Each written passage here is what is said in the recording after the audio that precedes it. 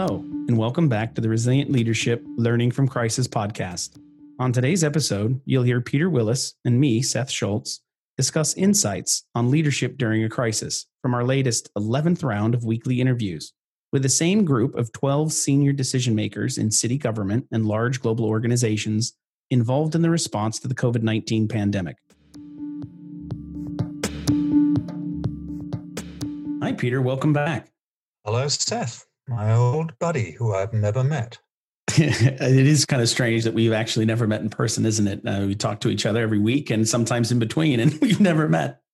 It's very weird, but delightful to be back in conversation with you.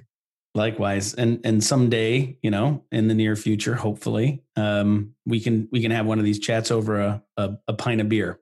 That would be wonderful. It will be wonderful. Or in your case, maybe I'll just have to come to South Africa and Cape Town and have one of those delicious bottles of wine that you guys have there. Oh, now yes, we're talking. Definitely. So in the meantime, but before that gets to happen, tell me about last week's conversations and how they've been going and what's on your mind this week. Yes. What I just want to preface what I want us to talk about with just an observation that came to me a couple of days ago, reflecting on this project that we've been running together for the last 3.5 months. And these podcasts that we do together, which is that the knowledge that we're going after and with our 12 participants begins in a conversation, these half-hour conversations that I have on Zoom with these 12 people every week. It feels very personal and conversational. And then I don't think the listeners have been introduced to what happens next. But what happens is that recorded Zoom conversation gets transcribed by a very capable company in the States who turn it around in no time and send it back. And then I have 2 brilliant analysts working with me here in Cape Town who go through the transcript, pulling out the relevant, interesting bits, and there are lots of them. I say, be generous, pull lots out. And then I read through that, and team members in London also read through these extracts from the transcripts. And then we have a discussion, reduce it down to these nuggets of information, which we share on the website or in weekly summaries with our participants. So what I've described so far is a movement from a very informal, intense conversation down to just little parcels of words that we think distill useful and interesting meaning out of those conversations. And then what you and I are doing is returning that into the realm of conversation. For me, the project would be so much the less interesting if all we were doing were producing bullet points of, inverted commas, learnings and lessons out of these conversations. So I just want to say why I find these conversations sort of close the loop in a very real sense, because we go back into this very special thing that is conversation. Sorry, Seth, I had to get that off my chest. No, I'm really glad you did, Peter, because I think you're right. I think we, in the beginning of all of this, how many weeks ago, over 11, I guess, we kind of described to the listeners in that first episode what the project was, how we were doing it, but at a high level. And I don't think we have ever explained all the work that's going on behind the scenes with regard to the individual interviews. And then, as you said, kind of the analysis, the process, and the distillation. It is very unique. And then, to your point, returning it back to a conversation that is easy to relate to and to understand, and in a different format, and not, as you said, reading bullets. So no, thanks for taking maybe a pause and providing that overview for all the work that's going on in the background and what this is all yielding. And I should also mention that when we're done with this whole project, which is going to be another three weeks or so, we're going to be working together with a team that you mentioned at Resilient Shift and putting together all of this information into a report. So if those that do want to kind of see something and read it instead of listen to it, we will be doing that as well. In the journey of closing the loop, tell me what's on your mind this week that you've heard. The big sort of chunky idea that I want to explore with you that came up in so many different ways in the last week of conversations is around our blind spots, institutional blind spots, personal blind spots, and how they can quite critically interfere with what's needed in leading in a crisis. But I want to start by talking just briefly about one or two things that came up around, particularly the corporate executives that I'm talking to. Just a simple question like sort of what's happening in your business? How is the business side of your daily work going? And a couple of points emerged there. One from Peter Chamley in Arup, Australasia, talking about this very interesting dynamic that a big chunk, roughly half of their client base is public sector.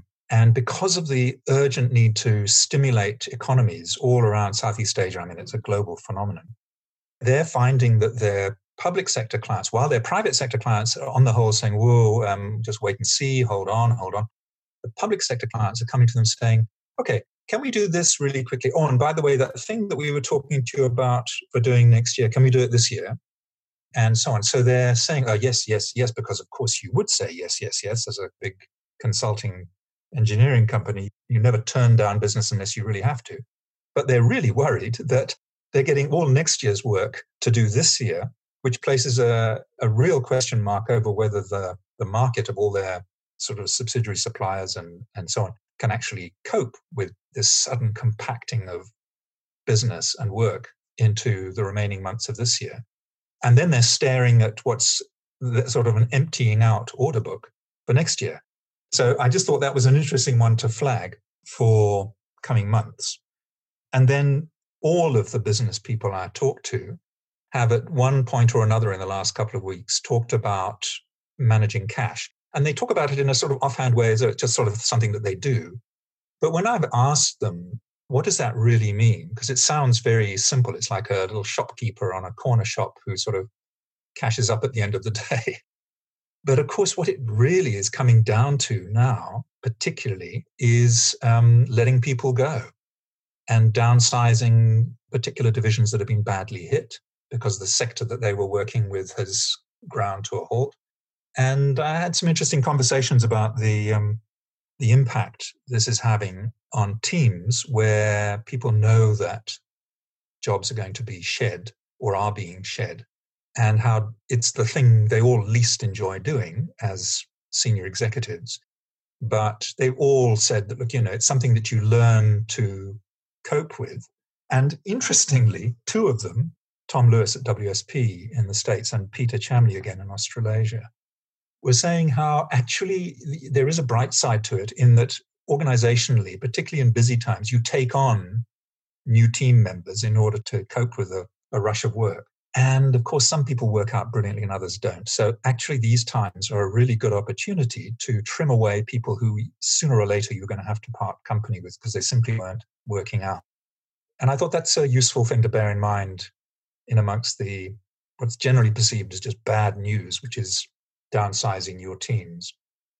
Yeah, no, indeed. And a couple of interesting things that jumped to mind listening to that. I mean, yeah, it is happening all over the world. And there's been some bigger and more visible examples of this. And earlier on, like when big startup companies like Bird had to lay off a third of their employees, but increasingly companies small and large around the world are having to look at redundancies, layoffs, furloughs, et cetera.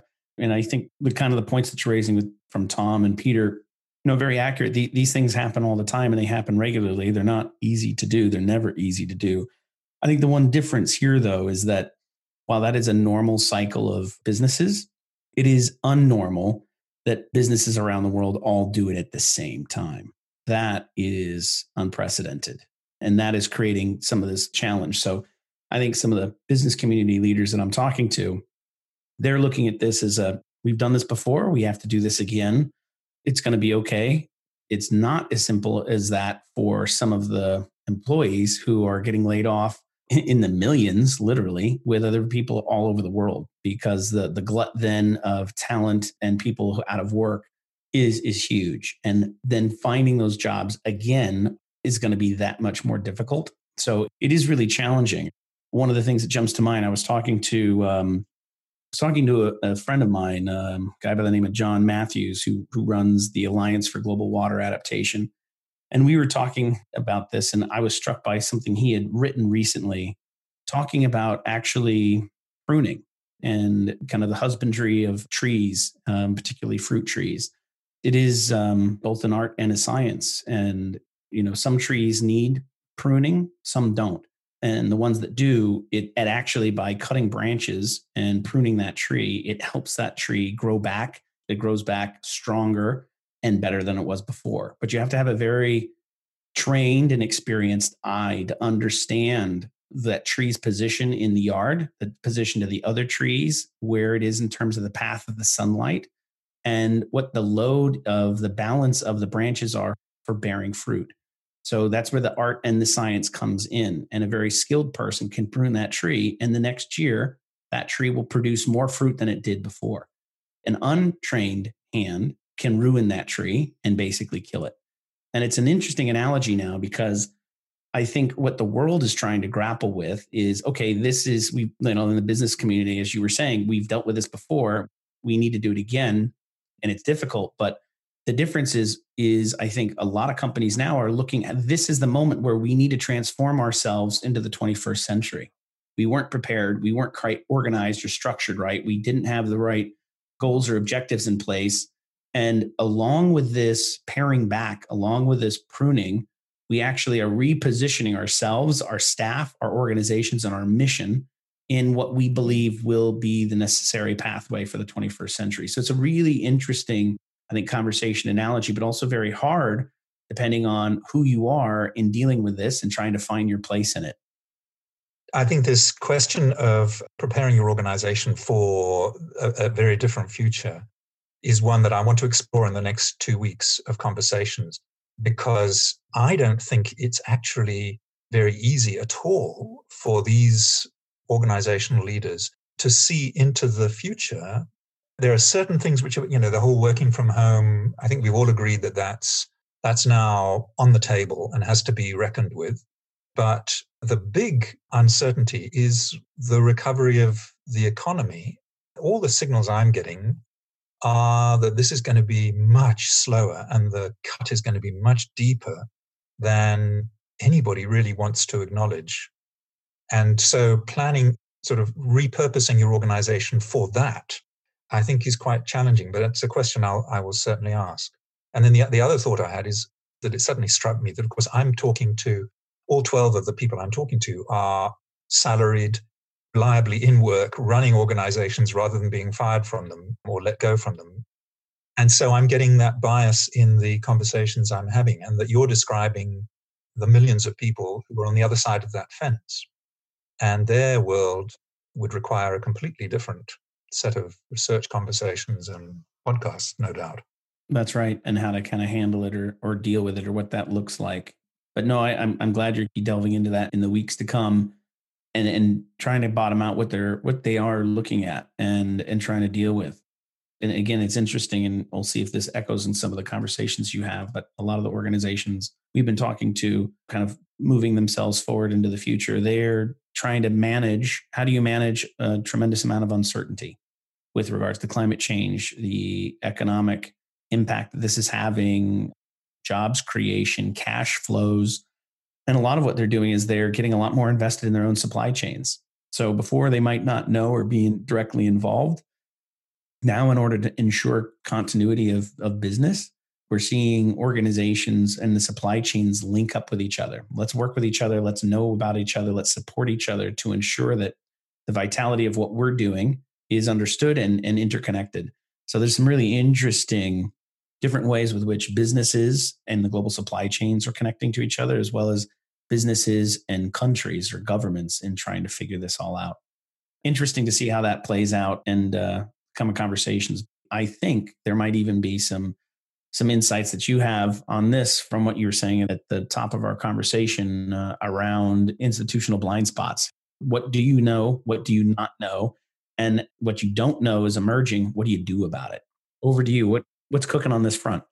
In a way, all the insights that I want to share with you can be framed as answers to this question, which I think burns brightly in the forefront of the mind of all of these people I'm talking to every week, who are all responsible and responsive decision makers faced with this particular crisis. And that question is how do I become fully effective in this situation? Never mind the sort of the meta situation of the pandemic, but the thing that's now suddenly surfaced that I have to deal with. How can I be most effective most quickly so as I can put out this fire, if you like? And what emerges from these various different stories that I gleaned over the week was that either they feel that they have blind spots or they feel they're at the mercy of some other person or institution's blind spots, which get in the way of being really effective when faced with a crisis. So, for example, let's go to Craig Kesson in the city of Cape Town, the chief resilience officer there. And he's got a very good working relationship with the provincial government that's also headquartered in the same city, but runs a much larger province and so on. And they have health responsibility. And he's the guy who the city have asked to run their COVID-19 response. So there he has to work very closely with these people. But he basically went through this process of accepting a strategy and going along with a strategy that they put forward about 6 to 8 weeks ago. The hotspot strategy was what it was called. But gradually he and his team realized that it's simply because of the way the numbers were going and the way testing was getting delayed, the results were too slow, that hotspot strategy just couldn't be made to work. So they came up with a revised strategy using some clever ways of managing and displaying data that they were collecting in order to be much more quickly responsive when there were outbreaks around the city. And he put this in a presentation to the provincial cabinet. And he said to me, I thought this was going to be a real bombshell. And actually there was total silence. They just sort of shuffled their papers and said, right, on to the next item. 2 or 3 weeks later, which was last week when I spoke to him, they've now, in a meeting, basically told him that they want to do this new strategy. And he was sitting there thinking, but that's my strategy. That's the one I gave you. But he said, this happens all the time. Not all the time. He says he's got a very good relationship with them, but it reminds him of other occasions where when a lower order of government, namely a city, puts something innovative to a higher level like state or province or federal, national, the first response is almost always going to be, what? Sorry? Now, moving right along, simply because if it's not made at our level, it's not worth anything. And he interestingly told me, because I asked him to explain a little bit about how he came to be doing this work, what was his sort of story, his career in a way. And he told me that he started off after university being fascinated doing postgraduate studies in politics and governance and thinking that he would go into national or even international governance. That was his sort of aspiration. And then for various reasons, he was asked to do a short-term job helping a political party to analyze how to sort of present their strategy for a local government election, city elections. And he got really fascinated and realized that actually at the city level and municipal level is where all the real action is. And so gradually he became enamored of and started to work permanently in city government. But because of that, he now owns the prejudice. It belongs to those who see city government as a rather grubby, as he put it, collecting the dustbins. Right? For goodness sake, what kind of policy can you possibly have that's interesting if your job is to collect the dustbins? That's too funny. I have to, embarrassingly say I that resonates with me. I started off my career as a consultant, and most of my clients were for the public sector here in the U.S. So, cities, states, and region and national government, regional government.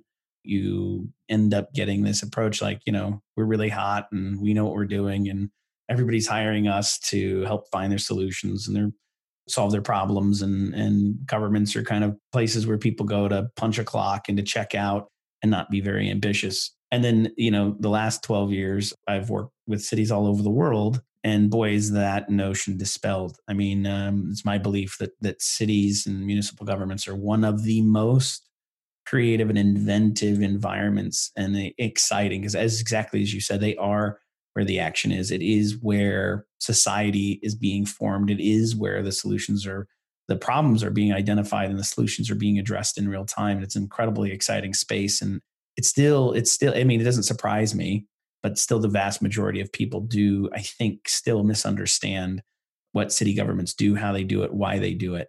But I'm glad there's people out there like like Craig who made a career out of it, but also, are so self-aware. Yeah, I just need to get more people fired up about local government and getting involved. But great story. I mean, really, really, really great story. And I think that particular story is an exemplar of a much wider human problem, particularly manifesting in organizations in our work, whether we're public or private sector, which is that we tend to assume that some types of work and some parts of the institution or parts of the hierarchy are intrinsically more important and more clever and smart than others. That can lead to, in sort of mild peacetime, when the stakes are low, that doesn't really matter, and it can be the subject of jokes and gossip and ribbing and competitive stuff within an organization, and it really doesn't matter. But in a crisis, it becomes critically important that you are not perceiving certain voices and certain parts of an organization as having mission critical information, knowledge, skills, etc.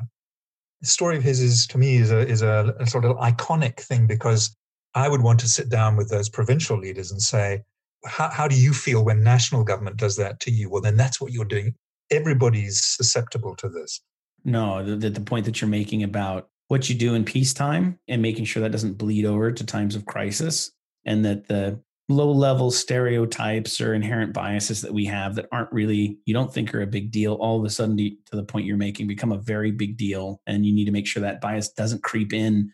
And it matters. And it goes right back to this analogy of the last 3 months that we've been having about underlying conditions and preparation. And what they say in sports is what you do, and you practice what you want to do in the game. And similarly, if you have bad practices or bad behavior while you're practicing, that'll carry through to the game. I love this point that you're making. And I'm curious if you've got any more anecdotes similar to the one from Craig, from the other participants, that help highlight maybe some inherent bias or maybe organizational blind spots that have begun to emerge or been recognized 3 months into this. Yep, no, definitely. I'm just thinking of one where Peter in Australia, we were talking about the ripple effect, now that it's sort of 3 or 4 weeks old, the Black Lives Matter protest, and how that has sort of echoed through his company in terms of conversations about voice, who's got what voice inside the organization. But he said, I'm a privileged, middle-aged white bloke brought up in a rural part of England, so I haven't got any of this experience. I start from a very low base of empathic understanding of some of these issues that people are dealing with. And he talked about some very poignant, profound conversations he'd had within his leadership team, some of whom, the members of whom are non-European, non-white, and said, look, you need to understand, I live with this all the time. And it's not in America. This is in Southeast Asia and Australia and so on. And so I thought he was sort of owning his own blind spot in a way that, as a leader, that opens him up to kinds of conversations where you can really move on to change things, and sort of making himself vulnerable. And then sort of similar to that in a way, Tom Lewis at WSP was talking about how it had suddenly dawned on him. He was on a panel discussion, and the point that landed really heavily with him was that it is not going to be us in our 50s heading up organizations who are going to come up with the answers that are going to transform our sectors, our industries, our economy, and our society. Let's be honest, this is the job of the people in their 20s, 30s, and 40s. And we have to get out of the way. Now, how do you do that? And one of the ways you do that is by, first of all, acknowledging that you have a blind spot. He used words like, I'm in power. I can yield a lot of influence. And that's nice. It is nice. People listen to you. They defer to you. And he's saying, I'm actually now committing that for the remaining sort of 10, maybe 15 years max of my professional career, I'm going to set aside deliberately more and more time to invite younger people to come in and take the baton from me, and I'll help them do that and so on. And I thought that was quite powerful because, again, he's sort of accepting the vulnerability of prejudice and professional arrogance that goes with experience and a leadership role. Yeah, it exhibits a lot of positional awareness. It does, yeah. And then if we go to Alex, the Chief Resilience Officer in Oak, California, she was reflecting on how the sort of senior, now she's in the city level and it's the county that has the responsibility for much of the health work that goes on in her city. And then there's the sort of the federal level and so on. And she was reflecting on how they had set a policy early on, which she and a handful of others in the city realized was going to focus too much of the city and the state's health resources, including testing and clinical support, on people who were probably middle to less likely to get the virus and be really ill, but they were the easy ones to reach and to get the volume. And she said, we should have spoken up, but we knew that our voice, being closer to the poorer parts of Oakland, which is where she sort of specialized, we realized that our voice probably wouldn't carry very much, A, because we're the city, and B, because I'm relatively new, and C, because we're speaking for poorest parts of Oakland. And now, months later, the state and county levels have realized they've actually missed this huge chunk of the population who are actually the ones who are getting the worst effects from the virus. And she's sort of owning the fact that she bought into the blind spot and shouldn't have done that. So I thought that was quite telling. No, it is. And I just love it's so rich to hear these really specific, rich, colorful examples that you're able to bring every week from these people who are dealing with this. So, when you and I, coming back to the kind of you explaining this process at the top of this podcast on how we're bringing it back to a conversation, but it's not just a high level conversation. You're able to punctuate it with these real life experiences that happened, last week or in the last couple of months. And it just makes the conversation so much clearer and these issues so much more real. It's really fun. I really enjoy these, Peter. And we're already at the end of our time here. I could have continued listening to you in these examples for another hour, but thanks again. I can't wait for next week. And as usual, thanks a ton. It's an absolute pleasure, Seth. I look forward to our next conversation very much. Have a great week yourself. Cheers, Peter. Bye-bye. Bye. Thank you for joining us for round 11. We've got only 3 more of these weekly Insight episodes to go. I can't believe the project's almost over. If you would like to hear what we distilled in rounds 1 through 10, please check out our project page and podcast stream and listen to our previous episodes with weekly insights. Links are in the episode notes. We'd also be keen to hear your thoughts on topics we can cover in future episodes. Please use the feedback form on our project page to send in your suggestions. This is Seth Schultz, signing off on behalf of the Resilience Shift. See you next week.